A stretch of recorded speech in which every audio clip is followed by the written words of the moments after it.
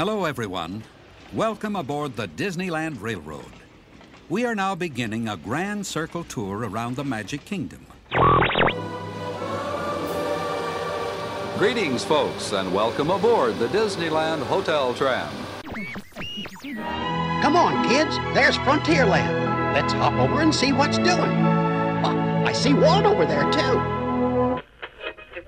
This is the panorama of Frontierland, a composite of the life and times of 100 years ago, a return to the heritage of the Old West. And now, as we approach the station, please check for all your personal belongings and remain seated until the train comes to a complete stop. Thank you for joining us on the Walt Disney World monorail, and I hope you have a pleasant stay in the Magic Kingdom. WDW Radio, your information station. Hello, my friend, and welcome to the WDW Radio Show, your Walt Disney World information station.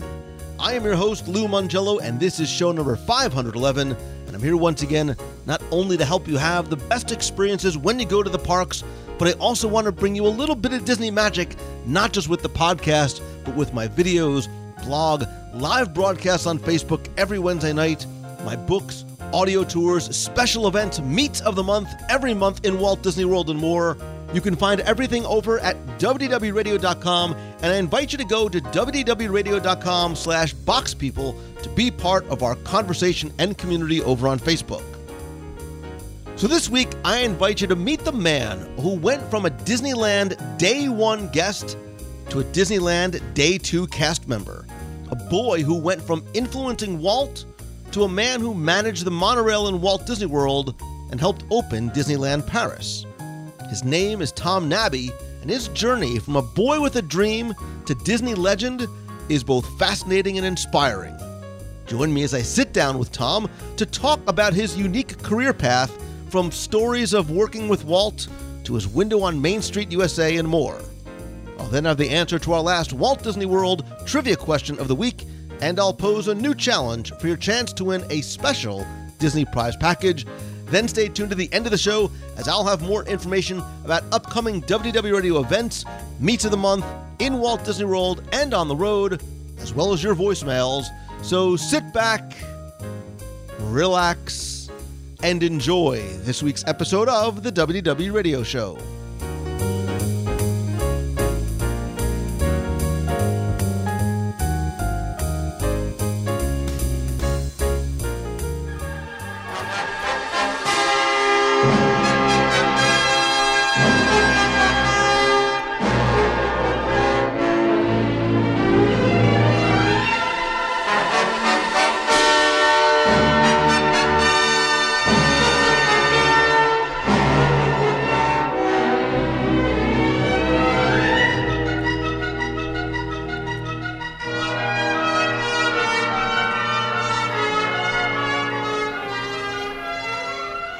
Sitting here in the lobby of Disney's Polynesian Village Resort, I am reminded of a quote from a very, very wise man who talked about how you can design and create the most magical place on earth, but it really does take people to make those dreams a reality.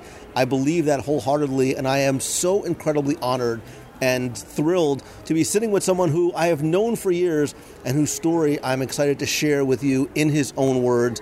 He is former Disneyland and Walt Disney World cast member. More importantly, he is a Disney legend. He is Mr. Tom Nabbe. Tom, welcome to the show. Oh, well, thank you very much, Lou. Looking forward to it. We've been planning this for almost 4 years, I think, of getting together after a couple of events that we've had. And he said, oh, you need to get together so I can do an interview. And I think we played tag on several occasions. I guess we have to go back and start a little bit at the beginning. I was born in Santa Barbara, California, and we lived there for a while. And my mother married a gentleman by the name of Eddie Mora, and in turn we moved from Santa Barbara to Anaheim just in the late 40s. And 50 time frame. I was just starting elementary school, and I had dreams of grandeur of having a paper route, and I found a way that I could ride the bus up to the Coliseum in L.A. for the football season, sell newspapers, and I was able to earn enough money selling newspapers at the Coliseum to buy a bicycle. And once I bought a bicycle, then I could have a paper route, and so I ended up getting a paper route there in L.A. And I grew up in Florence, Los Angeles, which is right downtown Slauson and Alameda area, if some people know, just right around the block from Watts, so right in that area. And during this time frame, it was when Disneyland came on television on Wednesday evenings, and television was relatively a new thing. Had a little black and white TV with the big fish tank in front of it to magnify it and that. But my mother was a little bit of a starlet wannabe, and she used to go up to all the premiere openings up in Hollywood. And she's that lady that you see standing behind the barricades with the autograph book, looking for everybody to get autographs. And she used to take us to anything that she could get into, new TV shows, premiere openings, anything along that line. And she got very enamored with Walt and Walt's discussion of Disneyland and where it was being built in Anaheim. And she sort of looked at it, and my stepfather was a GI and eligible to get a GI home loan. And so she went down to Anaheim and checked it out and found a place in Anaheim about 7/10 of a mile from Disneyland. And she could qualify to buy the house on the GI Bill. So in December of 1954, we relocated from Anaheim, from L.A. to Anaheim.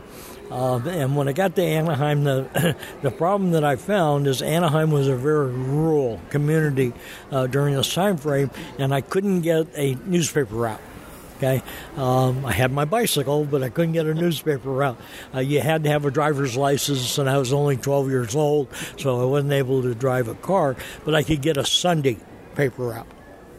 And so I developed a route in the neighborhood. I had about 20 to 25 people that I'd deliver the Sunday Herald Examiner to. And I had a deal with the manager, newspaper manager, that any papers that he had left over, he come drop off. And what I did is I tried to get over to Disneyland, and they were working 3 shifts, the construction people. And I'd get over there early on Sunday morning and sell to the 3rd shift people that were going home Sunday papers. And I met a gentleman by the name of Ray Ahmet. Joe and Ray Ahmet had the concession on Main Street called Castle News, and they also were going to do a publication called the Disneyland News, which was going to be a monthly newspaper. It told the history of Disneyland, told a little bit of upcoming events and what was going on in that month, and all the lessees that had businesses in Disneyland would advertise in this paper. When Disneyland first opened up, there was only about 600 people that actually worked for Walt. There's the people in the administration, the people that in the rides and attractions area, the people in maintenance, but all the food locations and all the merchandise locations and everything were run by these lessees. And Joe's had the concession. He also had wheelchair and stroller rentals to go along with that. And it was one of those where you could get your name put in the headline of the paper, okay, or they did wanted posters and that type thing. So he had a very lucrative business going at that time for him. But he would show up every morning after the park opened. I guess getting a little ahead of it. I watched Disneyland grow out of nowhere. When we moved to Anaheim, they were just starting to build the Santa Ana Freeway. Still was Manchester Boulevard, and they had just finished building the overpass for Harbor Boulevard over the Santa Ana Freeway, and they were working on the overpass for Ball Road that went over the Santa Ana Freeway. So you could get up on the top of the overpass and actually look down into the construction site at Disneyland, and you're looking in on the backside of Tomorrowland. You see some of Fantasyland, and you could see the back of the buildings on Main Street, and you could see the train station and the castle. So you literally watched Disneyland being built, from the outside in. Oh, yeah. Yeah, well, especially every Sunday morning when I'm riding up there, stop on the top and see it. And then as it progressed, then they built the berm, and that restricted a little bit of the view. And then they landscaped the berm, and that blocked a little bit more of that view. But I was able to watch it. I remember myself and a couple other guys chasing the TWA rocket down Harbor Boulevard. It was on a flatbed truck. And we were sure. We chased it all the way to the harbor gate, and then it went inside the park. And so we rode back up to the top of the overpass because we were sure they were going to stand that rocket right up. Well, it took about a week and a half before they stood up the rocket in Tomorrowland. So once the park opened up, Ray told me, he says, come over every morning, and I'll be out in front of the gate. And if you sell 100 newspapers outside the gate, then you can continue to sell papers through the day. Just come to the office and pick them up. Okay, so that was a pretty good deal. So on July 17th, guess where we were? We were at Disneyland, and my mother had her autograph book, and that was a press opening, so all those celebrities were there, and she was getting those autographs. I was sort of down around the corner, staring through the fence at the Autopia, because I wanted to drive them Autopia cars. Now, I realize I'm 12, okay, so I really wanted to drive those Autopia cars. And back during this time frame, Highway Patrol was a very popular TV show, and they had 6 cars on the Autopia that were done in black and white and looked like the Highway Patrol, and they had flashing red lights and a siren, and they didn't have any governor on them. And I'll talk about that a little bit later here. So ran over there. Well, what happened is Danny Thomas was coming out. My mother asked Danny Thomas for an autograph, and he very cordially gave her an autograph, and he sort of leaned forward and he says, have you been in the park? And my mother says, oh, no, we weren't invited. He says, well, I got a couple extra tickets. Okay, and so he gave my mother 2 tickets, and sure enough, boy, she come found me, and we went into the park as guests of Danny Thomas on the press opening of Disneyland. Now, I have my ticket still, and if you look at the ticket, there's no serial number on the ticket. So if anybody ever asks you, Tom Nabbe has ticket number 1 to the press opening of Disneyland. Now, they were sort of broke down in time frames. My tickets say 5:30 p.m., I think, on them, and the ones in the archive say 2:30 p.m. So they were sort of just stagger people coming in. And you can sort of go back and say if they didn't number the tickets, they probably didn't know how many tickets they have. That gets back to that the Black Sunday analogy of working at Disneyland. So we got inside, and I remember we did ride the carousel. And I know we went to Carnation Gardens, and we got a soda at Carnation Gardens, not Carnation Gardens, but Carnation on Main Street. But I think that's the dirtiest, or trashiest, I think it'd be a better word, the trashiest I've ever seen a Disney park in my 50-year career. And I think Walt saw the same thing, because from that point forward, cleanliness was right on top of the list, and that's something he preached to everybody. And if you ever walked the park with Walt, he'd been over and he was picking up trash as he went through, and that's something you learn. My wife threatened to divorce me one time because I was picking up trash in the Florida Mall, but it's just one of those things that you can get conditioned on. My wife says I pick up more garbage at Disney World than I do at my house. Yeah, and it's funny how you get conditioned on those things. So On the 18th, my neighbor across the street, Doug Harmon, and I, we went over and stood in line and bought tickets to go in the park. Cost us 50 cents. Okay, that was a child's admission at that time frame. The next day, on the 19th of July, I went to work as a newsie. Okay, so I met Ray Ahmet out in front of the gate, got my 100 papers, sold those. That was a slam dunk. All those people standing in line waiting to buy tickets, and they needed. And people read newspapers back at that time frame. So I'd sell those 100 papers, and then I was able to get inside the park. Well, those of us that sold all our papers out early, we'd get inside the park and we'd run over to Tomorrowland. Okay, because what they needed was to get all the cars driven around and lined up for when the guests would come in on the Utopia. Okay, so we'd all run over there to drive the cars around to get them lined up, and every once in a while you get to drive one of them police cars. So that was sort of neat. You had dreams coming true literally on day one. Like you were in Disneyland, working at Disneyland, and you got to drive the car that you were looking at 48 hours earlier through the fence. Yes. Yeah, it was the end of the first summer, and I don't remember who, but somebody mentioned to me that Walt was going to build Tom Sawyer's Island on the rivers of America, and that you look just like Tom Sawyer, and you should ask Walt for a job. Now, had anybody told you that before, that you look like Tom Sawyer, or was only because this was going to be coming to the park? No, well, my mother would, the starlet wannabe would dress me up in a costume anyway. So I had cut off Levi's and a straw, because my complexion, I had a straw hat, and she put suspenders, and I had a blue and white checkered shirt, and that was the costume that I wore to sell newspapers. Okay, and people would say, "Oh, you look like Huck Finn," or "You look like Tom Sawyer," that type of thing. So it wasn't unusual for this person to tell me that you look like Tom Sawyer and say, "Ask Walt for a job." And so Walt was in the park quite frequently back during that time frame. I think everybody aware, he had the apartment above the fire station. He'd drive down on Friday evenings from the studio and spend Friday evening, Saturday, Sunday morning, then he'd drive back up to the studio in there. So it was pretty available. And Walt used to walk around the park quite a bit.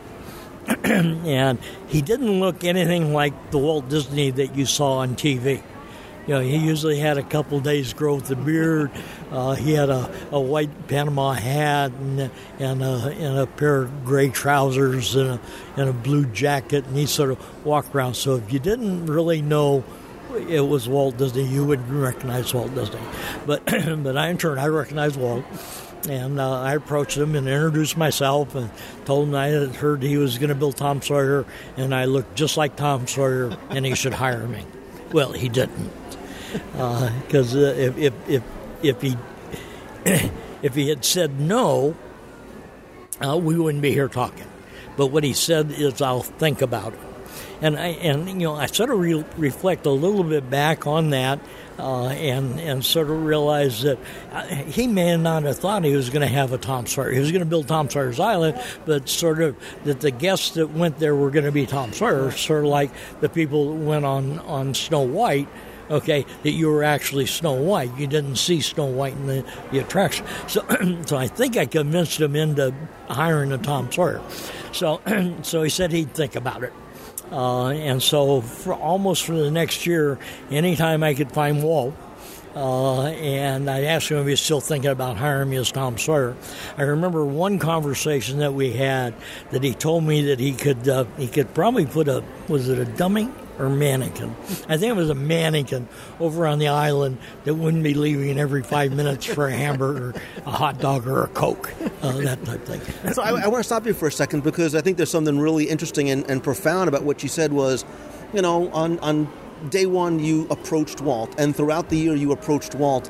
I think the fact that not only was he present, but that he was approachable, and that you as a young boy didn't look at him as somebody who was on TV, that you felt comfortable enough to approach him, I think says a lot, not only about you, but I think about Walt himself, in that he allowed himself to not be removed from the cast members, but to be accessible. Well, but you look at this whole time frame.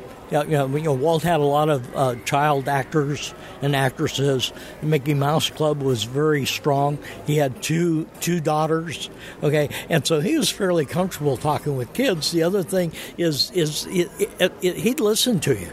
Okay, he wouldn't cut you off. He wouldn't poo-poo you, shoo you away, or what. He'd listen to what you had to say, and then he'd address what you said. And that's like I say. When I asked him to hire me, Tom Sawyer, he said, "No, but I'll think about it. It's not one of those." And so, was that something that was like you woke up in the morning and like, today I'm going to find Walt and I'm going to ask him to hire me, or was that something that just sort of came to you on the spot? I don't remember waking up with it and having it strike me as something that I needed to do that day. It just materialized. I was in the park, and Walt was in the park, and I pretty much had a goal. I accomplished one of those just recently when I was made a Disney legend. Okay, that's the same time that Peter Jennings passed away, and Bob Iger went to Peter Jennings' funeral, and Marty Sklar hosted the Legends program. And so I didn't get a photo op with him. But that went on my bucket list, and it took me 12 years. But this last D23 at Disneyland, I got my photo op with Bob Iger. Okay, and we were walking up to the Legends luncheon, and I saw Bob, and I said, "Bob, I didn't get my picture with you back when I was made a legend. Would you pose with me now?" He said, "Absolutely." And so I ended up getting. So I'm sort of tenacious along that line. I've been that way all my life, and maybe if it isn't a good thing this week, in 2 weeks from now, it's a good thing. So you always keep those things in the back of your mind, so you can in turn inject those a while. I think we talked over lunch about a couple of those things that we did that back in the 50s or whenever. So you go to Walt and you sort of plant this seed in his head that it wasn't an idea that he had. You really came up with the concept. How does it go from seeing him in the park and planting that idea one day to, him? How does it go to you actually becoming? Well, I was in the Penny Arcade. I remember this vividly, spending my hard-earned paper money playing the baseball machine in the Penny Arcade because I absolutely love that baseball machine. And a gentleman by the name of Dick Nunes came up and tapped me on the shoulder. And Dick at that time frame was the supervisor of Frontierland. And Dick said, and I know you know Dick, but when Dick says, "Come with me," you don't argue with Dick, you go with Dick. So Dick says, "Come with me, Tom." And so I went with Dick. And you're probably not thinking this is something good at this point when Dick Nunes says, he used to throw me out of the park. He used to accuse me of sneaking in. I didn't sneak in, but I got in there illegally. But in turn, so I'm walking with Dick, and we were going over to Frontierland, and this is when the chicken plantation was still there in the Indian Village. You walked over this little bridge, and the Frontierland train station was there, chicken plantation, and the Indian Village was all compacted back in that area, and Walt and Morgan Evans, Bill Evans, the landscape architect for Disneyland and Walt Disney World, were coming off the island on a raft. And Walt said, when he got to the dock and stopped, he says, "You still want to be Tom Sawyer?" And I said, "Absolutely, Mr. Disney, I do." And he says, "Well, super, you need to get a work permit and a Social Security card." And okay. And he says, "Once you do that, I'll put you to work as Tom Sawyer." So getting the Social Security card wasn't any problem. I just went to the office in Santa Ana and filled out the form and got the Social Security card. Okay, now the work permit was a little bit more of a challenge. I had to go to school, and I had to get a form. And then I had to take that form to the employment office, and then the employment office had to fill out the form and answer all the questions. And then I had to return that form back to school, and then in turn they would issue me a work permit. Okay, so in turn, I got my form, and I went, and the employment office for Disneyland was in an old house on West Street, just opposite of the Disneyland Hotel. And that was the employment office, and I went inside, and lady there, and I told her my story, that that Walt had hired me to be Tom Sawyer, and she gave me one of these nods, oh yeah, okay, and asked me to have a seat. And this side of the story I hear from Dick is that she went and told Chuck Whalen, who is the manager of employment, that I have this kid out here, and that Dick Nunes knows all about it. And so Chuck picked up the phone and called Dick and said, Dick, I got this kid over here that says that Walt hired him to be Tom Sawyer. And Dick said, yeah. I took a little bit of a deep breath and told Chuck, I says, Chuck, Walt did hire him. Let your conscience be your guide. And at that point, all my paperwork got filled out, and I went to work as Tom Sawyer. Now, what did Tom Sawyer do? Okay, well, first of all, they assigned me to entertainment to work for Tommy Walker, who was the director of entertainment back at that time. That only lasted about 2 weeks because they didn't know what the hell to do with me. So they gave me back to the rides and attractions side back to Dick Nunes. So under him, one of the conditions of employment was I had to bring in my report card. And if I didn't maintain a C average, I was no longer employed. And I know Dick reviewed I think Walt assigned Dick to review my report card. But so in turn, I posed for a lot of pictures. We had stocked the rivers of America with bluegill and catfish and sun perch, and had the area. There was 2 piers right across from the landing for the Mark Twain. And they had that area netted off, and that's where the fish were stocked in that area. Because you could actually fish at that point. And it wasn't catch and release, right? Oh no! At this point, it was catch and clean, and part of Tom Sawyer's job was to clean the fish if the guests wanted it clean. And I had some plastic bags, and in turn, I cleaned the fish. Well, that didn't last very long either. Maybe 2 months if it lasted that long, from June, July. By August, old smelly fish had showed up in places where you didn't want old smelly fish. So we went from a catch and clean to a catch and release. And I went through and debarbed all the hooks. But there was 2 fishing piers. I'd have 25 fishing poles on each of the piers. Had worms for bait. Had little cans nailed up around the railing, and would put topsoil in the cans, and I'd put the worms actually came packaged in Smart Pills, rabbit poop. Yeah, so you had to take them from there and put them into the. So you were doing a little bit of procurement as well as sort of guest. Because really, what was your title? I mean, did you have a? I was called a guest aide.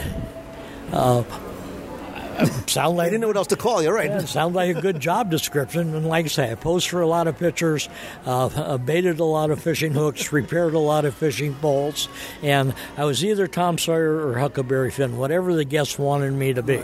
When you really look at it, Huckleberry Finn had the fire red hair and the freckles. Tom was sort of more of a sandy blonde kid. But so while you're sitting there and you're deboning fish in the middle of the summer. Degutting. I'm sorry, degutting. When you're degutting these fish in Disneyland in the middle of summer, are you like, yeah, this is exactly what I hoped I was going to be doing when I walked up to Walt? No, but it was. I don't think that ever went through my. It was part of the job. That was explained to me as part of the job, so that was acceptable. Back in those days, you did a lot of things that you were just that's the job. Do it. You want to pose for pictures? You're also going to clean some fish. Yeah. So, and I would respond to either Huckleberry Finn or Tom Sawyer. I didn't respond to Becky Thatcher or Indian Joe. And I did that all through junior high school and high school. I remember one time Walt came over to the park and early one morning, and he said, Tom, I'm gonna rehab Tom Sawyer's Island. Let's walk the island, and I want you to tell me what you think the island needs. And I'm going, okay, that's pretty good. Now, later in my life, we were told, thou shalt not art direct. But during this time, I hadn't had that speech yet. So we were walking the island, and I told, Walt, that we had Lookout Point. Okay, and I told Walt, I said, well, where Lookout Point is, we need a tree house. Okay, and then we have Fort Wilderness, and we needed an escape tunnel from Fort Wilderness. And so when the island came back up from rehab in 1958, okay, we had an escape tunnel from Fort Wilderness. We had a tree house up on the top of the island. We also had merry-go-round rock, teeter-totter rock, castle rock, but those weren't part of my ideas. I think those were Walt's ideas. Okay, so in turn, I'll take credit for art directing the treehouse and the escape tunnel. But did it sink into you then? I mean, obviously, certainly now that Walt didn't dismiss you as a 12-year-old boy with silly ideas. He actually took your ideas and he executed on them. So when the island reopens and you look at it, was there that sense of pride, like I did that, like that was all my idea?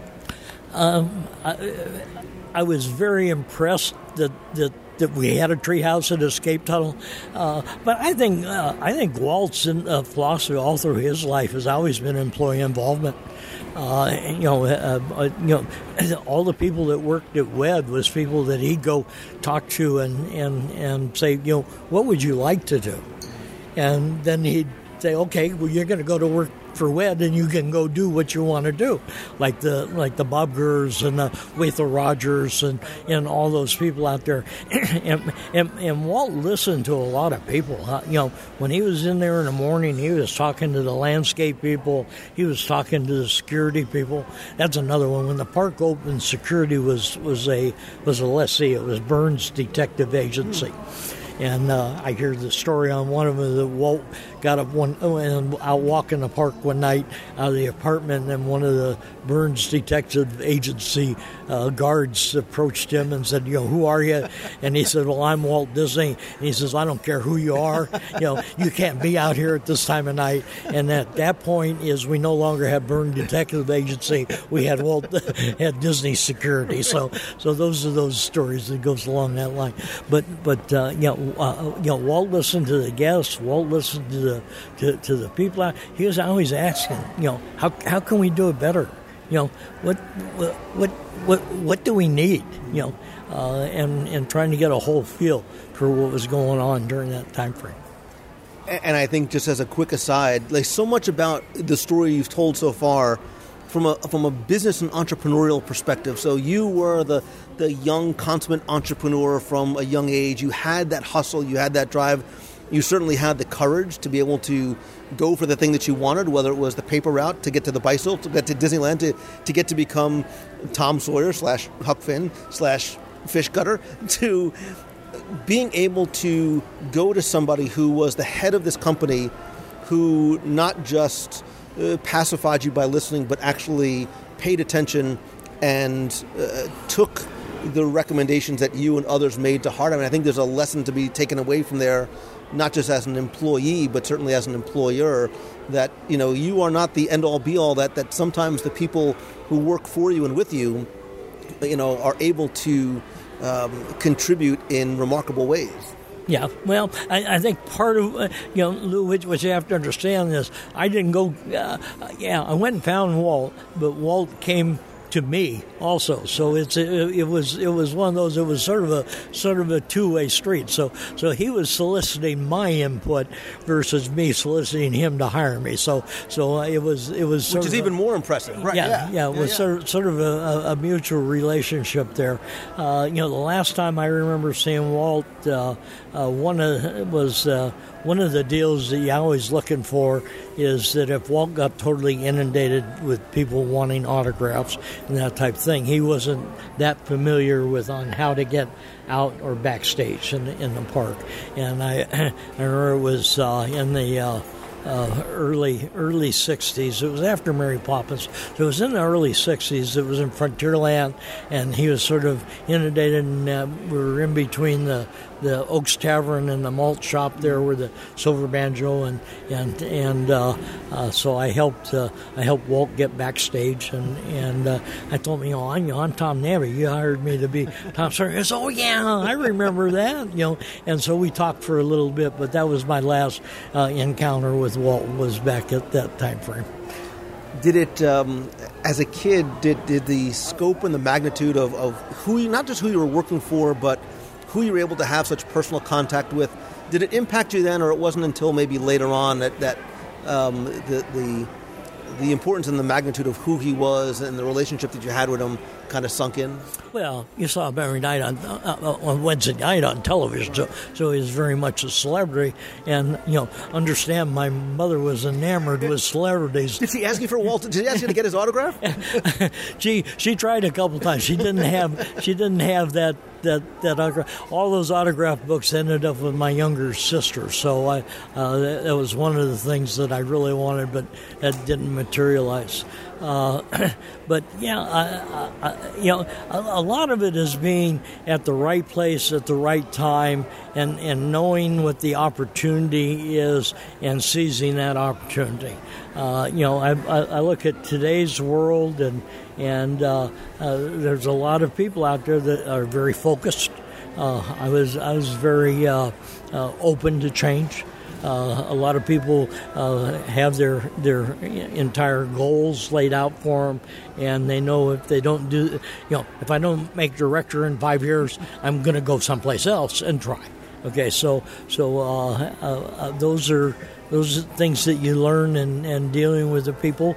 I think that's part of one of the things that I really feel so satisfied out of my years of employment is the folks that I've worked with, that I've watched and mentored and watched them grow and mature into professions either within the Disney experience or outside in the real world. Back in the every day was a new record, a new learning curve, a new way of doing it. There wasn't a college of hospitality like there is today. You can't go to UCF and go to Rosen's College of Hospitality. There wasn't a college of hospitality back there, and you learned as you went forward, and you had some great teachers and great mentors. I think one of the my stepfather took off when I was fairly young, so a lot of the people at Disneyland filled in that void for me, and became my surrogate fathers and mentors through my life. That's how I ended up in Florida. Is one of those guys was going to be the operations manager for the transportation operation here in Florida, and he wanted me to open the monorail system for him. So, because after being Tom in Disneyland, you stayed in Disneyland for a while. You had other roles and responsibilities there too, right? Oh yeah, yeah. That first summer was a slam dunk. I turned 18 in 1961. I was a ride operator, and I had learned how to drive a raft long before I became a. I used to come in early in the morning, and the guys would teach me how to drive and that type of thing. So I was a very experienced raft operator before I was old enough to technically drive a raft.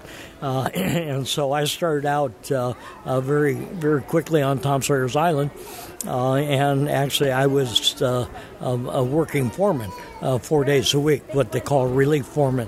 The day foreman had 2 days off, the night foreman had 2 days off, so I would fill and cover their shifts.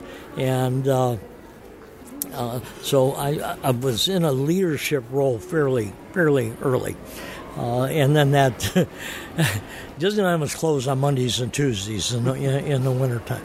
So on a Sunday evening, my supervisor at that time, Jim Hott, and Jim came over and handed me a script, and he says, memorize this, you go to work on the jungle on Wednesday morning. And so show up at the jungle on Wednesday morning, and so I stopped by wardrobe and changed my Tom Sawyer's costume for a Jungle Cruise costume, and showed up and made 3 or 4 trips And then from that point forward, I was a jungle skipper. And there were two attractions that you knew you were going to work as a male operator. That had the largest manpower was the submarines and the jungle cruise. Okay, those two attractions had the most amount of male employees. So you were gonna work those as you worked up through the seniority list. Then you were able to work on other attractions. With Disneyland being closed on Monday and Tuesdays, so you had a schedule on Saturday, you had a schedule on Sunday, you had a schedule on Wednesday. So it was usually 8 hours, and 4 hours. And if Wednesday was busy, they would extend the shift down. So I was having trouble making my rent on 20 hours a week. So what I would do is I would come in on Thursday mornings and on Friday mornings and sit in the operations office and wait for people to call in sick. Okay, so in turn, a lot of attractions I didn't know because I was there. They went out and trained me. So the next time somebody called in sick, I was trained and ready to go on. So you sort of made yourself the relief pitcher that just sat there on deck. You know, whenever somebody was going to be sick, you were going to be the guy that they went to. Well, yeah. Well, that, in order to get the dollars to do that too, So I learned a lot of attractions that first year very, very, very quick, and worked almost every attraction in the park with the exception of the monorail and steam trains. And the reason being that those two attractions were run by Retlaw. And Retlaw is Walter spelled backwards, and Retlaw was a company that the Disney family owned. Okay, and they actually ran the monorail and steam trains, and the situation, in order to work on the monorail, they wanted this image, and you had to be 6 foot tall. Well, I was never going to be 6 foot tall, so that's why I never worked on the monorail. I feel your pain. Don't worry, I got. So you are there for a number of years. So you meet your wife eventually at Disneyland, yeah.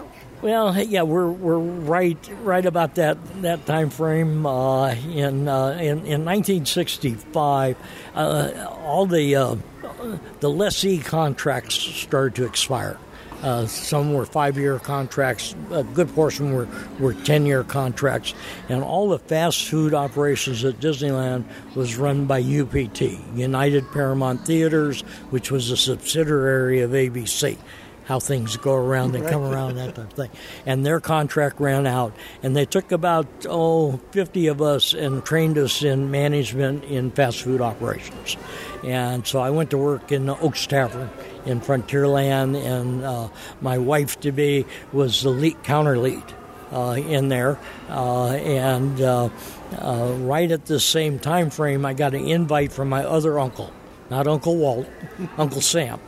Uncle Sam wanted me to participate in a little bit of a war in Vietnam, and there was no way I wasn't going to pass the physical, and so I sort of we do some dumb things in our life, but I sort of said, if I'm going to go to Vietnam, I'm in my mind I want to be the best trained, and as far as I'm concerned, the Marine Corps is going to train me the best to survive. So I went down and enlisted in the Marine Corps. And I enlisted for a 3-year hitch, and the reason being, a 3-year hitch, I had no reserve time. It was 3 years active duty, 3 years inactive duty, because the people that were in active reserves weren't real high on the schedulers list, because they had to go play soldier 1 weekend a month, and they had to do a summer camp and that type of thing. So I didn't want that obligation, and so I ended up going in the Marine Corps, and I had orders to Da Nang. And I had everything all packed up, and I had they made an aviation radio repairman out of me. Somehow my aptitude was strong in electronics, and I ended up by signing up for a 3-year hitch, I was eligible for all the schooling that a 4-year hitch would have. So I ended up going to radio repair school. The incentive to graduate from radio repair school was that if you failed, they made a radio operator out of you, and the life expectancy of a radio operator was rather short. so you didn't want to be a radio operator. So I passed, and I ended up getting promoted to corporal out of school, and I had orders to Da Nang, and had everything packed up and going home on it was a St. Patrick's Day weekend. I had the Battle of Highway 101, Pacific Coast Highway. A drunk hit me head on and tried to kill me and put me in the hospital for 5 months. And then from there, I ended up going back to school. And this is the same time that Walt passed away. The New York World's Fair and Walt's passing happened all during the time that I was in the Marine Corps. So I ended up getting mustered out of the Marine Corps, went back to Cal State Fullerton, dreams of grandeur of being an electronical engineer. About a year and a half into schooling at Cal State Fullerton, I realized I wasn't going to be a good electronical engineer, and what I really wanted to be was in rides and attractions at Disney, and they started interviewing there for all the people that come to Florida. So I went through a round of interviews, and I ended up getting promoted into management in 1970. And just prior to that, I was home on leave, and I ran into a mutual friend of my wife, and she gave me Janice's number, and I called her, and we started dating, and we got married in June of 1968. So the everything the plane is literally in flight in terms of Walt Disney World coming into being. How does it come to pass that you? Because I want you to tell the story of not just how you literally made your way out to Florida, but how did it come to pass that you were going to come out here and be part of the opening team for Walt Disney World? Well, first, I only thought I was going to be in Florida for 3 years. I had the opportunity to interview to open the monorail system here with Pete Crimmings, who I had worked for off and on through the years and was one of my mentors. And the company was going to build a ski area in Mineral King, which was just south of Sequoia National Forest, which is about halfway between Los Angeles and San Francisco. So that was my goal, and to go to work in transportation and to make a name for myself in transportation.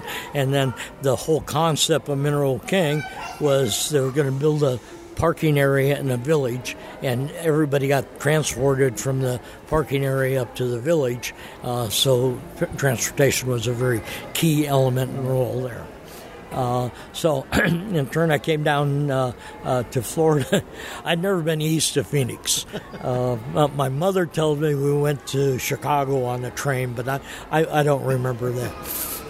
But Janice and I made that decision, and I had 2 Volkswagens at the time. And so we decided to drive a Volkswagen and tow a Volkswagen. Had a dark blue convertible and had a yellow Volkswagen. And in the back of the yellow Volkswagen had a sign put in it, 2 more bugs for Florida. And so we drove cross country. It took us about 6 days to drive here. It was rather interesting. It was like 30 miles an hour up the overpass and 70 miles an hour down the overpass. The one that was really scary was coming through the Mobile Tunnel. Okay, so coming down in the tunnel, I'm staying up with the traffic. Well, coming up on the other side of the tunnel, I'm running a little slow, and I get over and clear, and right there are toll booths. Okay, and I got the brakes on, I got the emergency, and we're sliding through and slow right through the toll plaza. I had to get out and go back and pay for both the cars to go back to get in, but that was a little scary on that one. So you're again, this dream of wanting to operate the monorail comes to fruition in a different time, in a different way, in a different place, because it takes you coming out to what little there was of Orlando at that time to help sort of manage the monorail operations and part of the construction too? Yeah, well, there's a whole concept that was developed during New York World's Fair called PICO, Project Installation Coordination. Okay, and what they do is they take people out of the operating side, and you get assigned into the construction and project side, and your coordinators sort of go first or whatever needed to help along that line. And then as you hire people, you train those people, and then when the attraction opens up, then you become the management group that operates that rides and attraction. So that was sort of the philosophy and the monorail was my attraction. And we had the two beams, the express beam and local beam, the contemporary, and while we're sitting in here in the Polynesian were the two hotels on what we called the local beam, and the express beam went from the TTC, Ticket and Transportation Center, to the Magic Kingdom. Okay, so that was the concept behind the monorail system. So if the stories that I've heard are true, you very much were a hands-on person when it comes to your monorail. And when I say hands-on, I mean not boots on the ground, I mean boots on the beam. Is it true that you used to walk the beams? Well, U.S. Steel built the two hotels and the golf resort, and also a complex called the Court of Flags down on I-4 and Sand Lake, right in that area. Well, they were very difficult to deal with. Yeah, thank God that Roy bought them out right after opening, but they were very difficult to go. And it would take me sometimes as long as 4 hours just to get clearance, okay, to get into the hotel to check my stations. Okay, past their security people, because I didn't work for U.S. Steel. I worked for Disney. Okay, so I found the easiest way for me to check the stations was to walk the beam. To the Poly's, no big deal. Maybe 2 city blocks to the Polynesian. Now the beam is 30 inches wide, so it's wider than this table. Okay, so 30 inches isn't a lot when you're 60 feet above the ground. Well, yeah, and you don't do it in high winds and lightning and thunderstorms but in turn I could get up into the contemporary very very quickly. The problem that we had was the two beams that were on the north end of the contemporary were all the beams that you look that have a curved bottom to them.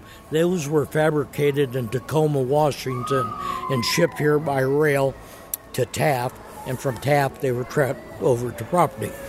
Well, the two beams that were the 110-foot long beams were on the north end of the Contemporary Hotel.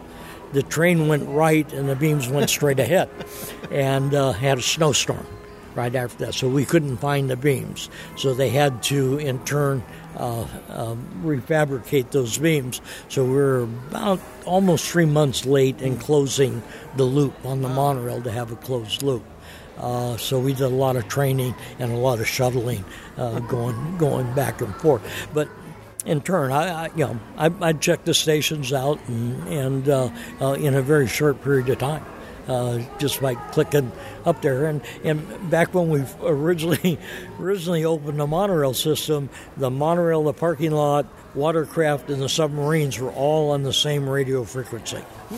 And what we didn't realize is that the batteries on the radios in the monorail had a very short transmit life on it, so you could only transmit maybe 2-3 minutes and you're out about it. You could listen, but you couldn't transmit.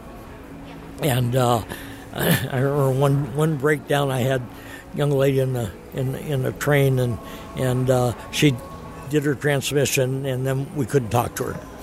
And so the easiest thing was to walk out on the parallel, because beams are parallel, walk out on the parallel beams, have her open up the door. I talked her through what she needed to do, and had the work tractor come out and tow her train in and get the guests off and that type of thing. But it was one of those things that you did.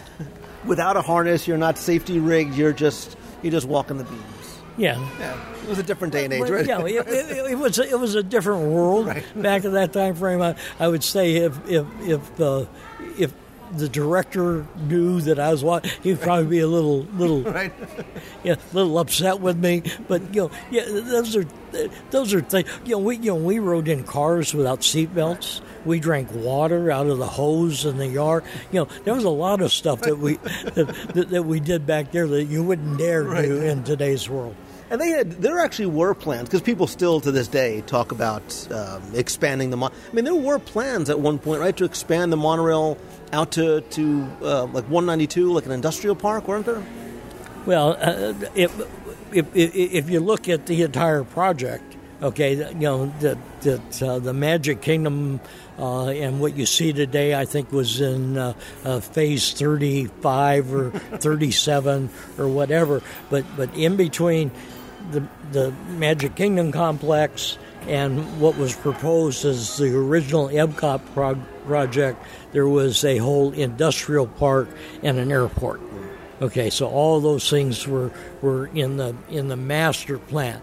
Now, as you know, the master plan didn't get totally built. But I've talked about it. But when you're the monorail is very costly.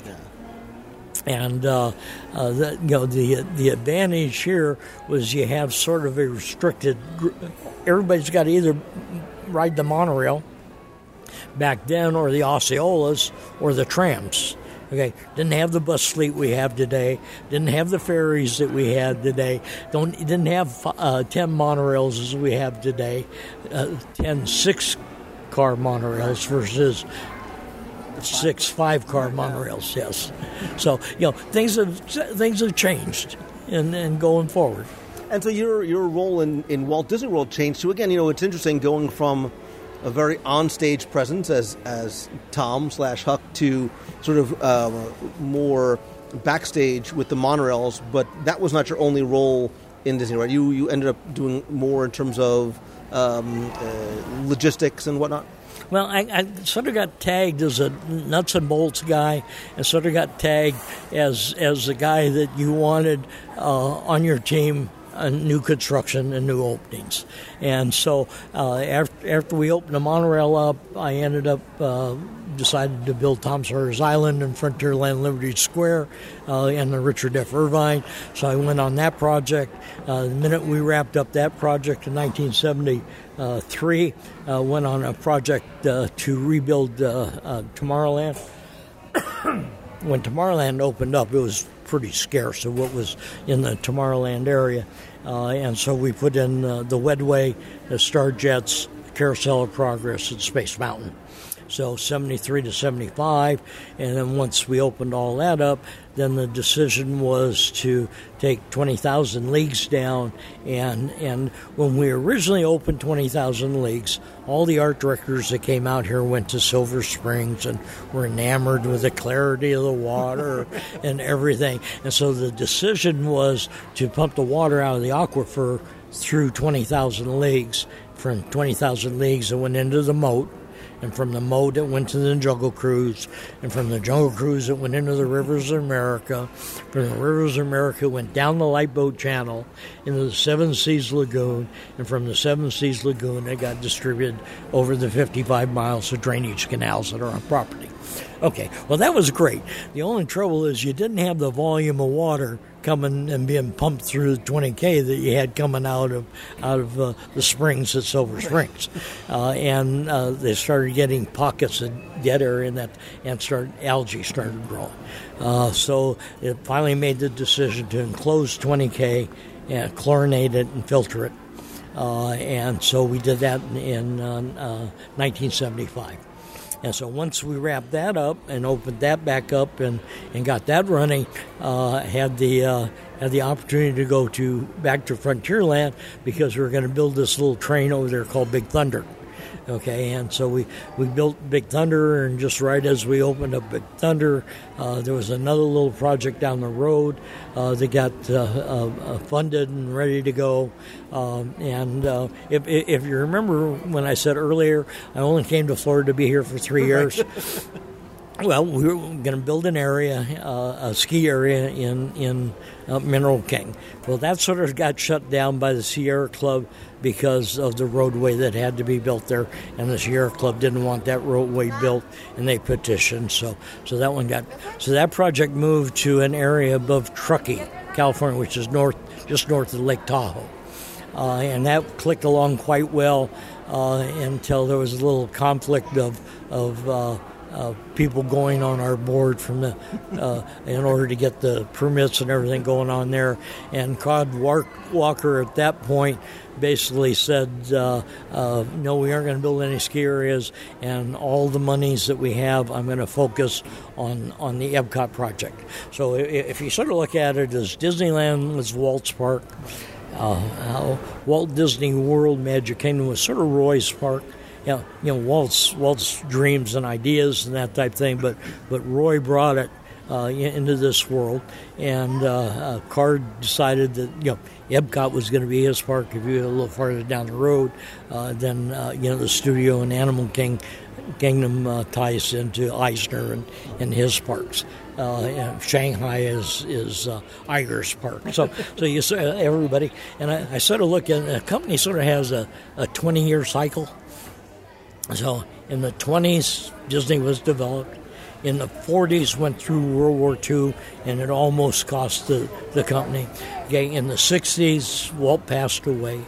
In the 80s was the end of the Eisner era and the Iger era, and we're getting ready for another one down the road. But I sort of look at big 20-year cycles along that. Now, I forgot where we were going in the conversation, then I went out into the Neverland. Oh, I got a call and asked if I wanted to be involved in the Epcot project, and I said, "Oh, absolutely." Norm Durgis and Bill Sullivan were going to be the guys out there, and I thought I was going to be a pavilion coordinator, but in turn, Norm wanted me to run a warehouse complex that they had. We were in the process of developing what we called an item tracking system. For OFI. OFI is owner-furnished items. So anything that we bought for show installation, it was basically going to be installed by Buena Vista Construction, was called OFI. And we would tag and label that. So all the show set pieces, all the props, all the animation, all that stuff fell in that category. And what was going to happen was there was going to be a warehouse. That project, it was scheduled for later installation. Anything that came and could be installed was directly to the site to be installed. And I had a crew of people that were working for me, and that's what we did. And so in turn went through the opening of Epcot. That was a real, had gone through through the opening of Disneyland as a child. Went through the opening of Walt Disney World as a Magic Kingdom as a young adult. And Epcot now, I had the chance to use all those skill sets to go forward, and it just fit like a glove right in there and headed down the road. I adapted very quickly to the warehouse operation. I sort of took that in my mind, and it's sort of almost like any ride or attraction or running a parking lot. Right. You got to bring things in, you got to park it, you got to be able to get. So that's the way. So I was real easy to equate to that. This owner furnished. We gave everything an item number. All the shows were built and bought off in California. They were built in Tahunga. Our directors would buy them off, and then they would disassemble them, number and label them, load them on a truck, and send them to Florida, either to be warehoused or to be installed. And they get to Florida, and a good portion of it is we handled about $400 million worth of materials through the warehouse. You'd open the back of the truck and you look and you go, God, how did they get that in there? Okay. Then the next question is, how are we going to get it out of there and not break it? Understand, this is a one-of-a-kind item. You can't go to Home Depot and buy another one. So in turn, that was the challenge that went along that, and we went all through that process. And I think, if you've heard the Storming of the Magic Kingdom or that type thing, that, Epcot coming real close to bankrupting this company, and it did not hit the return on investment. And so all of us that went through that, opening that process and getting through that relief, all of a sudden got into another of didn't know if you're going to have a job tomorrow.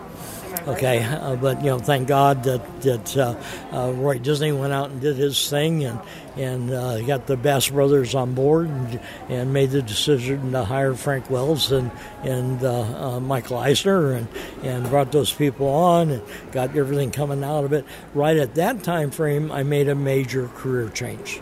I went from being in rides and attractions and guest-oriented to the support side of the business.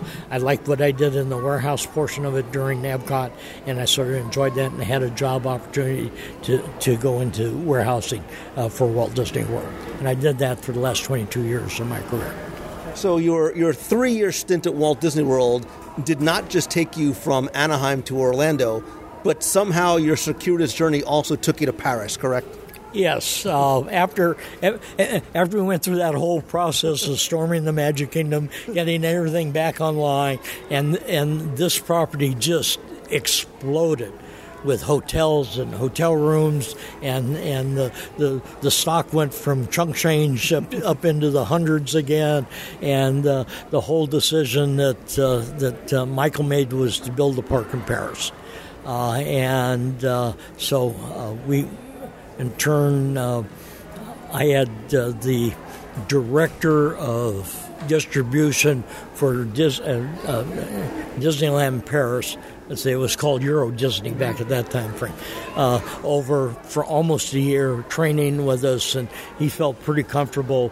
And I had gone over there for a couple visits to warehouse operations, sit through some planning and concept process, but I wasn't slotted to go to Paris. In the latter part of, actually the 1st of January of 1992, I get a telephone call from my boss, Howard Rowland, and Howard Rowland's in Paris, and this is on a Friday morning. And Howard basically says, Tom, I want you in Paris on Monday. I want you to meet with me and Paul Millay. And I said, okay. He says, I got the travel company working on tickets, and we'll see you Monday. And sure enough, tickets showed up, went to the airport, packed up a bag, and I got on an airplane and came to Paris and got off in Orly Airport and found a car and drove downtown Paris and met Paul and Howard and Howard said Paul Millay, who was the director of purchasing, who had run the warehouse system here, who I worked for. Basically says, Tom, what I want you to do is be a liaison and help John Louis get through opening and do pretty much what you did for Epcot, okay, here in Paris. And so that's what I did. So in turn, we went, I finally left the end of April. The park opened April 12th. It's hard to believe. It's only 3-4 weeks from now, and we're going to go through a birthday for Paris. But able to go through that process, got back here, went through Modern Material Handling, which is a publication associated with warehousing and that type of thing. Came to us and wanted to, and this is right at Walt Disney World's 25th anniversary, came to us and wanted to do a little short story on the 25th anniversary. And so, okay, so they came in and we showed them what we did. And they got so involved in what we were doing, then in turn this little 2-3 page article turned into a 20-page article and was their lead publication for that year and won the awards. That they just didn't quite understand how we could handle a city of about 250,000 people back at that time on a daily basis. So if you take everybody that's staying on property, everybody that's coming into the property as a day guest, and all the food and all the merchandise and all the equipment to keep that going on a daily basis comes through the warehouse operation. So they were very impressed with that. And that's, even as a kid, that was something that always impressed me, how this place really is a real working city that operates 24/7, 365, and the logistics of not just the manpower and the guests, but of the things that we don't think about as guests. You know, all the things that need to populate the shelves and the stores and the restaurants is an incredible undertaking. But eventually your very long journey from, 12-year-old Tom Sawyer and Huck Finn to coming back to Walt Disney World, you decided it's time for it to come to an end, and you retire what year? I retired in 2003. I had hired a financial advisor back when we did a living trust, and he did very well, and Mike Wicks, and so I asked him. My 60th birthday was coming right around. June is a very active month for me. My birthday is in June. My company anniversary date is in June. My wedding date is in June. My retirement date is in June. Father's Day is in June. So June was a very active month for me. And I basically told him I'd like to retire in June. So if you ever retire from the Walt Disney Company, you want to retire from the last day of the month. Okay, that way you get your pay for that week, and then the first day of the next month you get your retirement check. Okay, so I in turn made that decision, and so told my boss, that I had planned on retiring, and he sort of said, "Well, Tom, what would you like as a retirement gift?" And I told him, I said, if I qualify, what I'd really like is a window on Main Street at Disneyland and one at Walt Disney World. And so. Hey, but I thought that just sort of went this way. So about 2-3 weeks later, he comes back and he says, "Look, couldn't do the Disneyland thing, but it got your window on Main Street at Walt Disney World. So if you ever come into the Magic Kingdom at Walt Disney World and you look at the cinema, my window is right above it on the right-hand side." And what does your window read? It is Sawyer Fence Painting. And proprietor Tom Nabbe, Anaheim, California, Lake Buena Vista, Florida. Super. It's one of those things.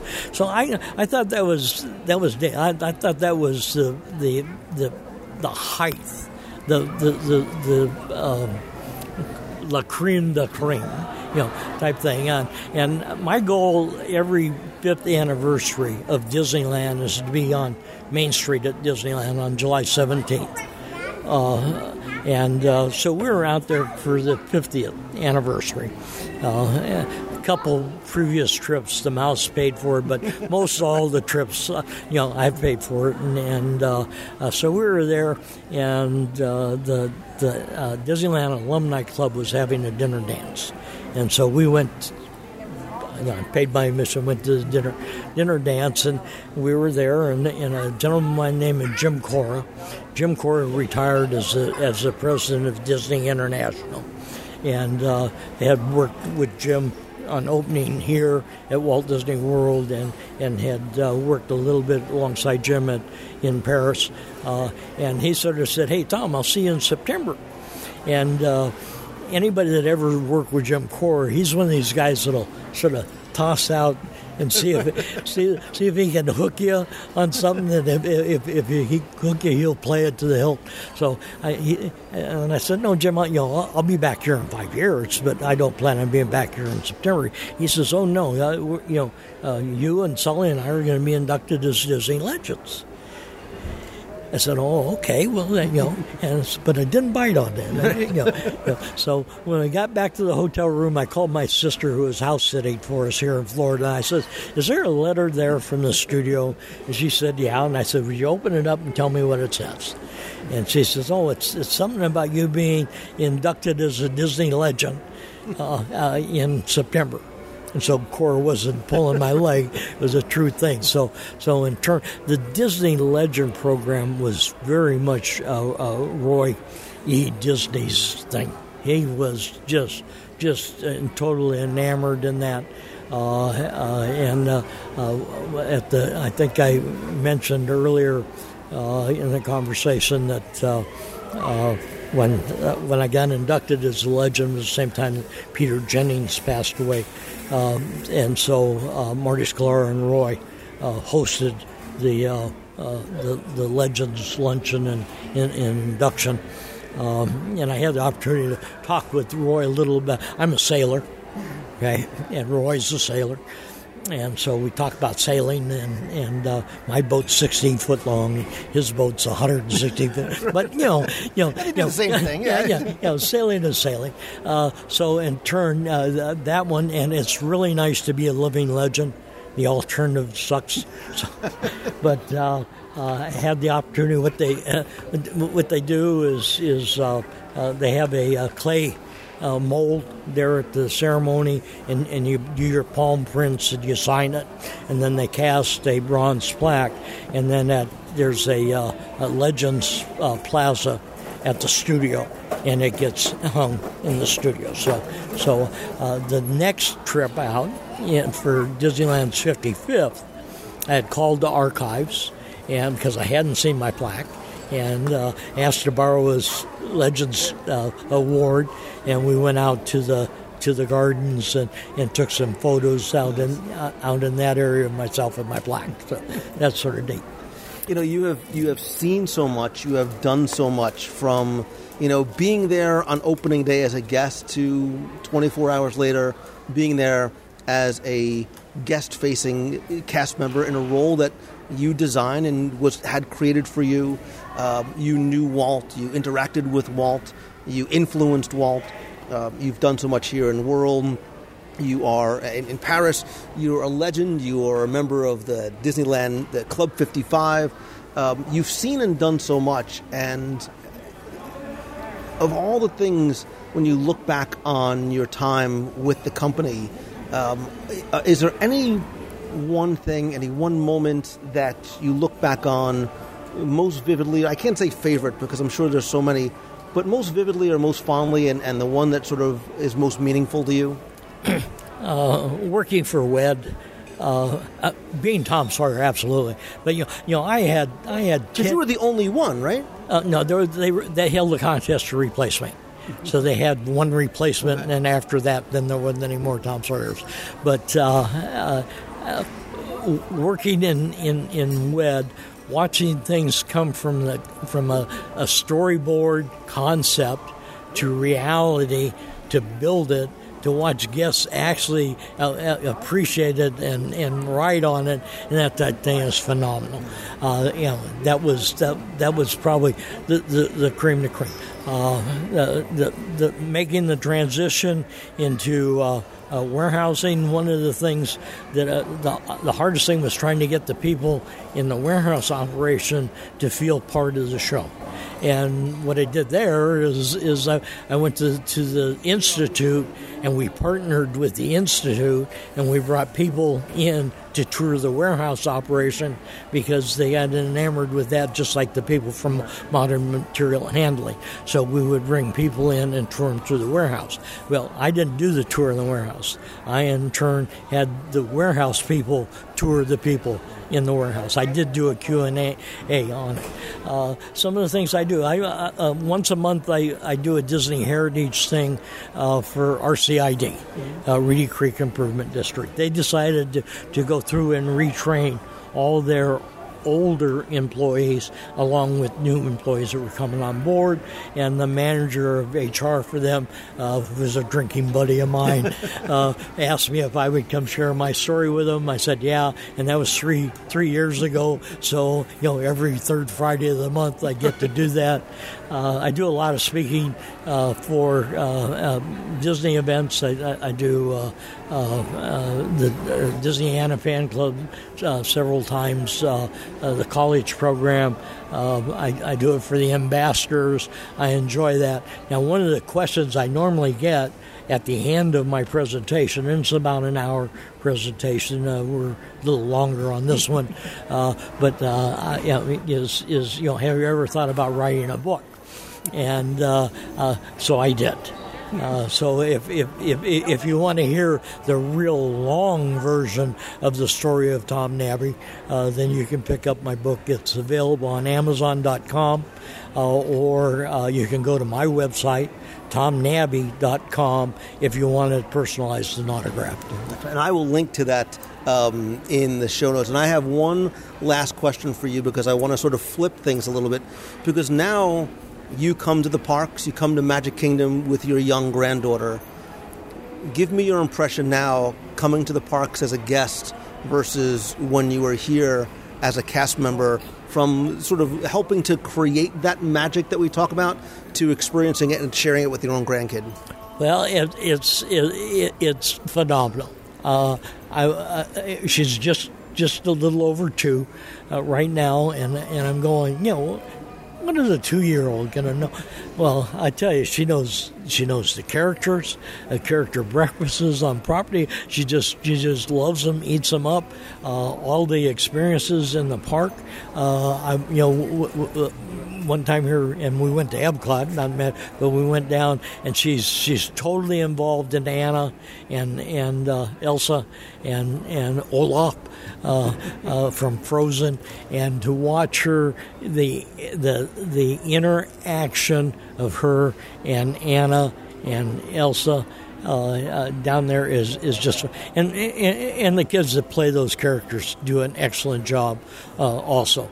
But I know now why I work where I work, so I could get my main gate pass, so I could get her in on a daily basis if I want to, except for blackout dates.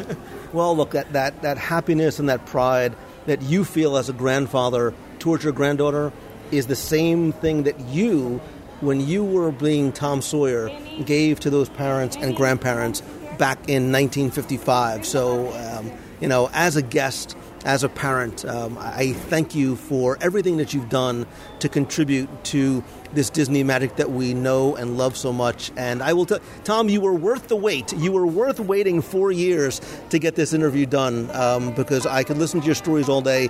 Again, your book is fascinating and filled with so many more. And I appreciate you spending time today, and certainly for everything that you've done for us. Super, Lou. And I'm sorry you had to wait 4 years, but I've been practicing. So you got the best of the best. Excellent, Tom. Thank you so much. I really appreciate it. Irreverent, wild, that irresponsible child. I tried to teach him, but who can reach him? He never can be found. Leaves his trash around, just won't learn, and he just keeps turning away. Tom Sawyer, the devil's got him in tow. Tom Sawyer, he's grief and worry and woe. He's late for supper and late for school, and he's taking me for a fool. I'll bet Tom Sawyer will be the death of me yet.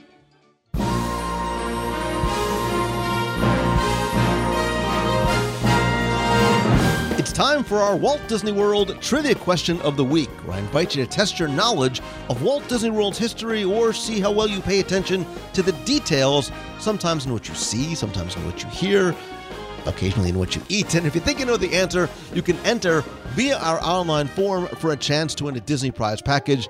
Of course, before we get to this week's question, we're going to go back, review last week's, and select our winner. So last week's question was about one of my personal favorite attractions in Walt Disney World. I think it's a quintessential, simple classic, the Tomorrowland Transit Authority / Wedway People Mover. There's so much that I love about this attraction, including the narration, and that's what your question was about last week. because I said that on the attraction you hear actually 6 different voices on the overhead narration, and I gave you not 1, but 2 of the 6 that you hear. You hear first the female safety announcer who asks you to please step carefully onto the moving platform, the hands, arms, feet, and legs, yada, yada, yada. Of course, there's also your male announcer who welcomes you aboard the Tomorrowland Transit Authority People Mover, your highway in the sky, sit back, relax, Grand Circle Tour, etc., etc. However, there's 4 others that I asked you to identify that you hear during your Grand Circle Tour of Tomorrowland. I want to first thank the over 1,200 of you that entered, either got this one correct or were very creative in your answers. Of course, the correct answers were Stitch, who says, I don't think so, as we coming up on his somewhat great escape. Mickey, that's right, it's out of this world, as you approach Star Traders. That was not meant to be a Mickey impression, by the way. Buzz Lightyear, who calls all space rangers to report to your Star Cruiser and join him on this daring space mission against the evil Emperor Zurg. And of course, Roz, and there's no way I'll try and do this when he says, yeah, very good, keep it moving, we're on a tight schedule here.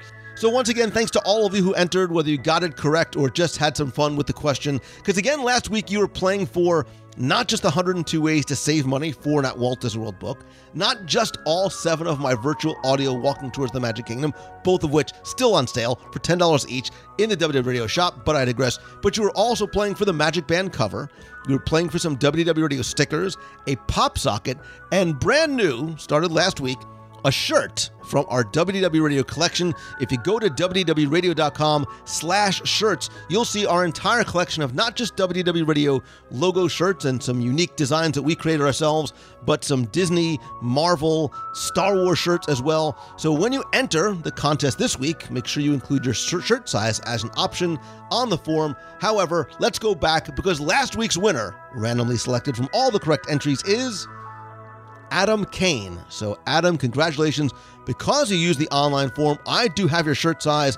I will get your prize package out to you right away. If you played last week and didn't win, that's okay, because here's your next chance to enter in this week's Walt Disney World Trivia Challenge.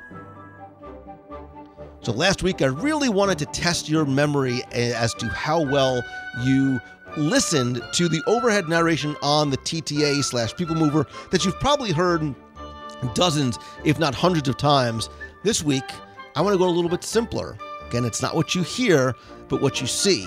Because one of my favorite attractions in Disney's Animal Kingdom is not just Flight of Passage or the Nomad Lounge, but it's Expedition Everest. I think it's a wonderful mix of storytelling, excitement, and details. And that's what your question's about this week. Because all you need to do is tell me simply, what is the name of the fictitious travel agency or the tour company that runs Expedition Everest?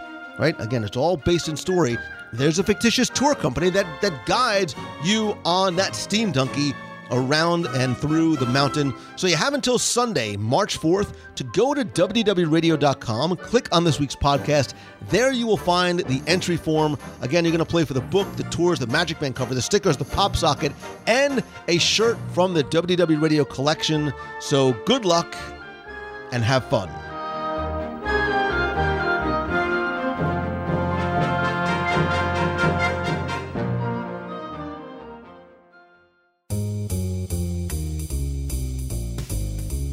That's going to do it for this week's show. Thank you so very much. I know how valuable your time is, and I appreciate you spending and sharing it with me this and every week. Thanks as always to some of the new and longtime members of the WDW Radio Nation family, including Michael Kell, Thomas Zukas, Bob Ostrowski, Eric Covino, Smith Getterman, and Sue Passauer. I really appreciate each and every one of you. And if you want to not only help the show keep the lights on, but also get exclusive rewards every month, I create a new scavenger hunt.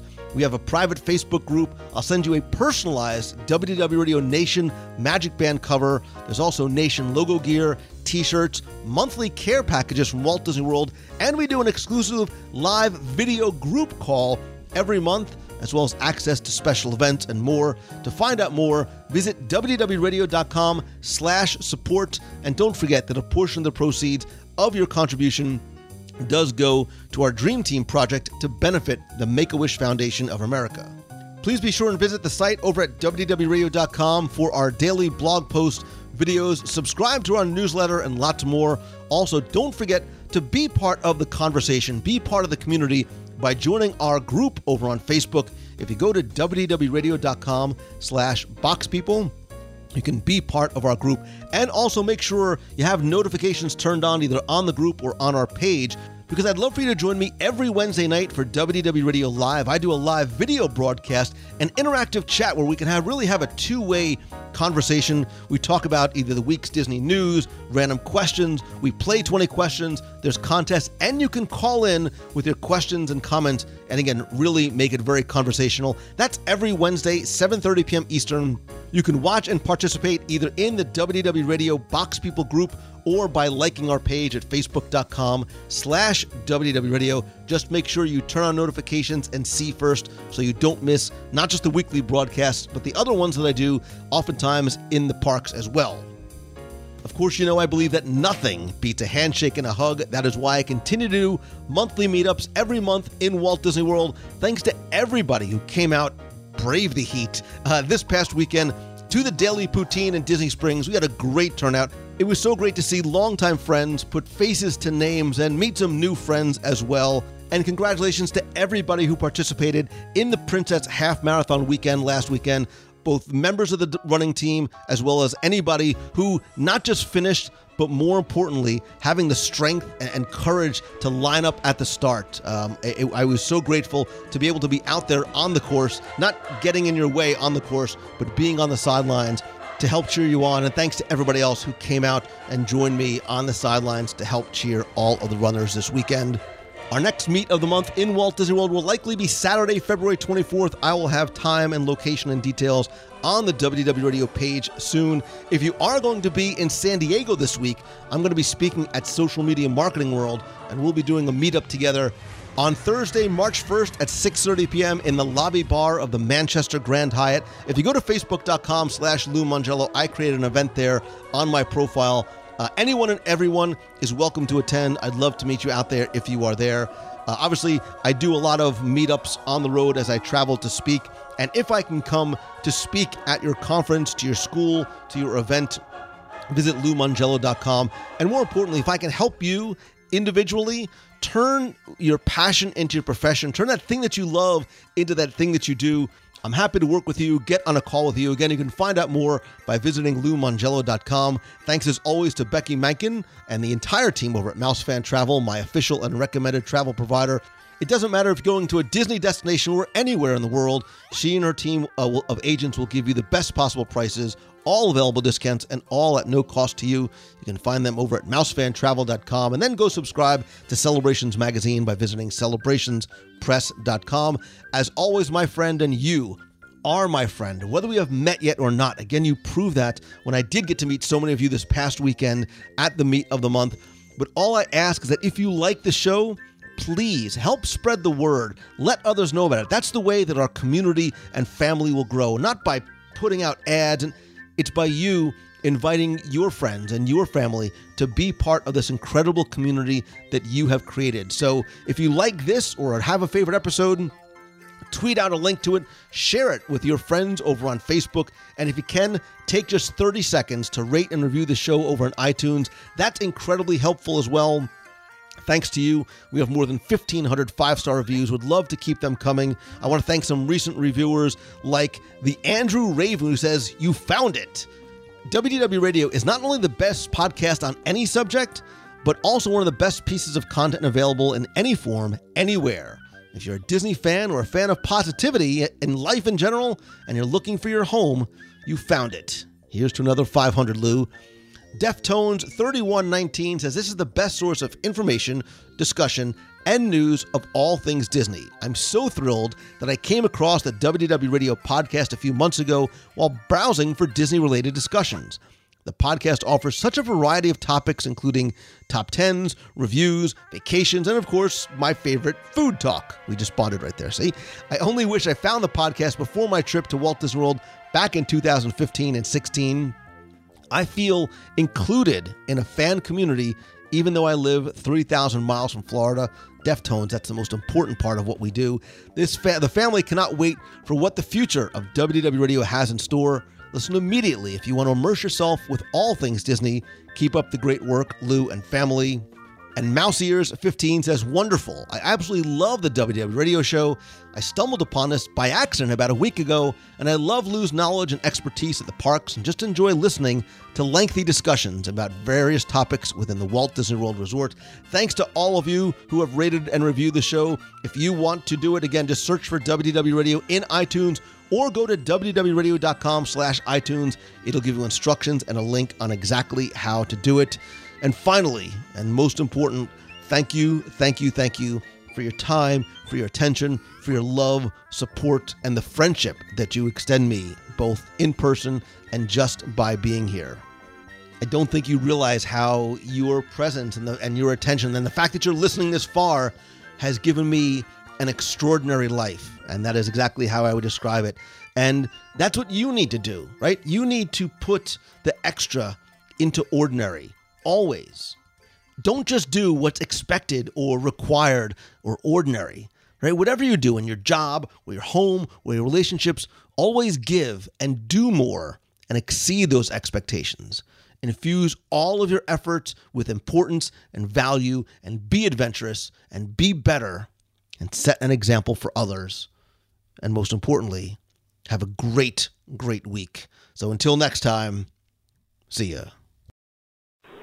Hey, Lou, this is Beth Strickland from Brooklyn, New York, but currently waddling out of the boathouse after quite possibly the best lunch of my life. I had the cheeseburger with the pimento cheese on it. That was to die for. The wedge salad, which is like huge.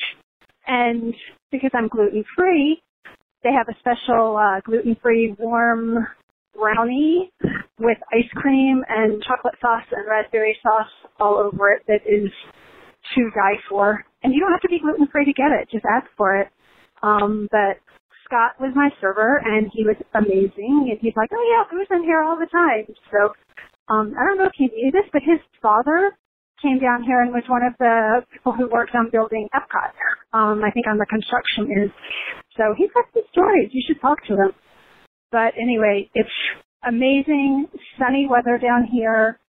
Loving it. Loving that I got out of New York before the snow. And just thank you for the recommendation for Boathouse, because that dessert alone changed my life. So have a wonderful day.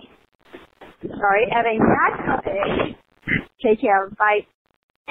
Hey, Lou. It's Christine Morrison from Flowertown, PA. I just listened to your latest podcast of your review of the Nomad Lounge, and boy, will I be going there. Sounds amazing, awesome. I'm definitely a big wine person, so all that wonderful red wine sounds so good. Also, I want to remind everybody, at the end of the podcast, because this week, Lou is sometimes adds a little tidbit at the end. That man's playing guy. See it, but we did. What movie is that from? The Avengers. Iron Man says it. And I love that those little tidbits that you put at the end sometimes. So if you are listening to the podcast and you don't always follow it to the end, you should, because sometimes he adds a little something extra, which is really, really fun. So thanks, Lou.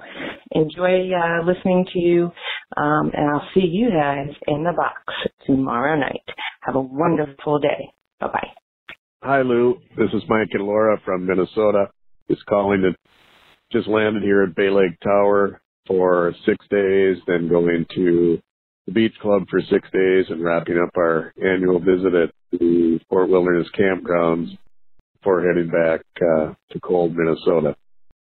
The Disney magic has already set in. Figured I'd give you a call and let you know. Thank you for all you do. Bye. Hi, Lou. My name is Jeffrey Johnson, and I'm calling you from good old Bixby, Oklahoma here.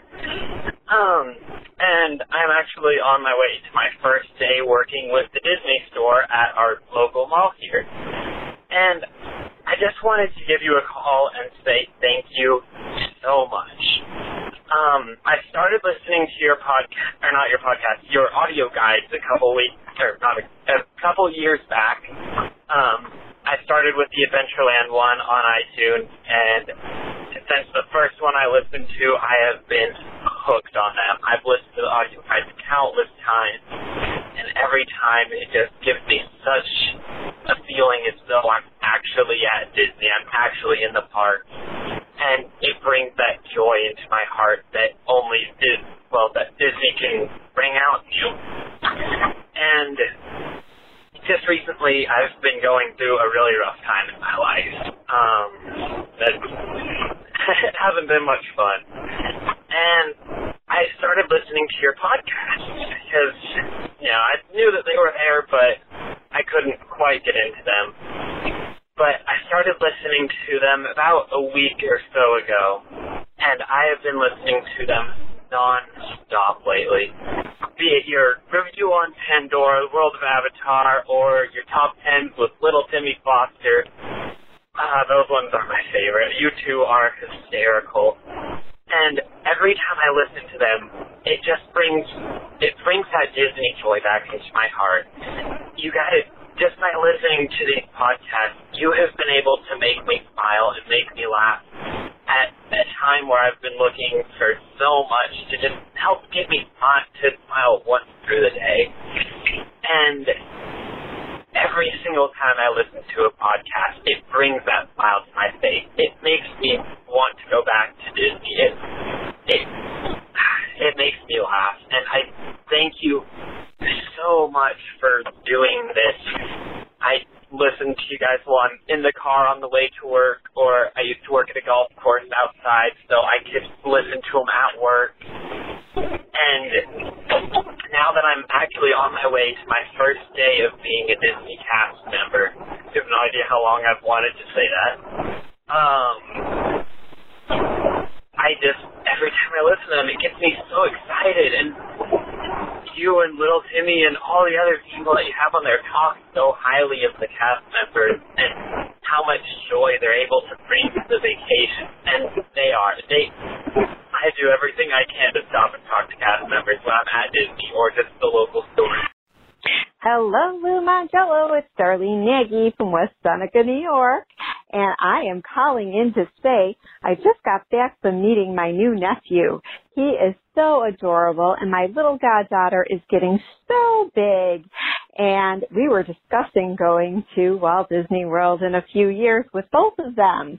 I am so excited. And I am calling in to say I am, as of tomorrow, 90 days out to my birthday trip to Walt Disney World, and you are 118 days tomorrow to going on that Alaska cruise. I hope everybody has such a fabulous time, and they're getting their packing and buying their things very slowly, so it's not a sticker shock at the end of what they are going to be planning. If you do it slowly now, like buying your hat and gloves and that, if you're not in the cold weather area like this girl is, you can definitely make everything work out perfect. That's what we did. And then I have only 223 days until I go down to Florida with our BFF family, the Sternbergs. Can't wait. Have a wonderful, magical week, and see you real soon. Love you all.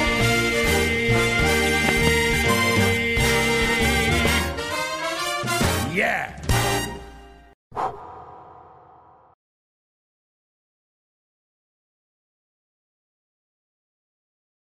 Tom's a good boy, Tom is kind, Tom holds wonders in his mind.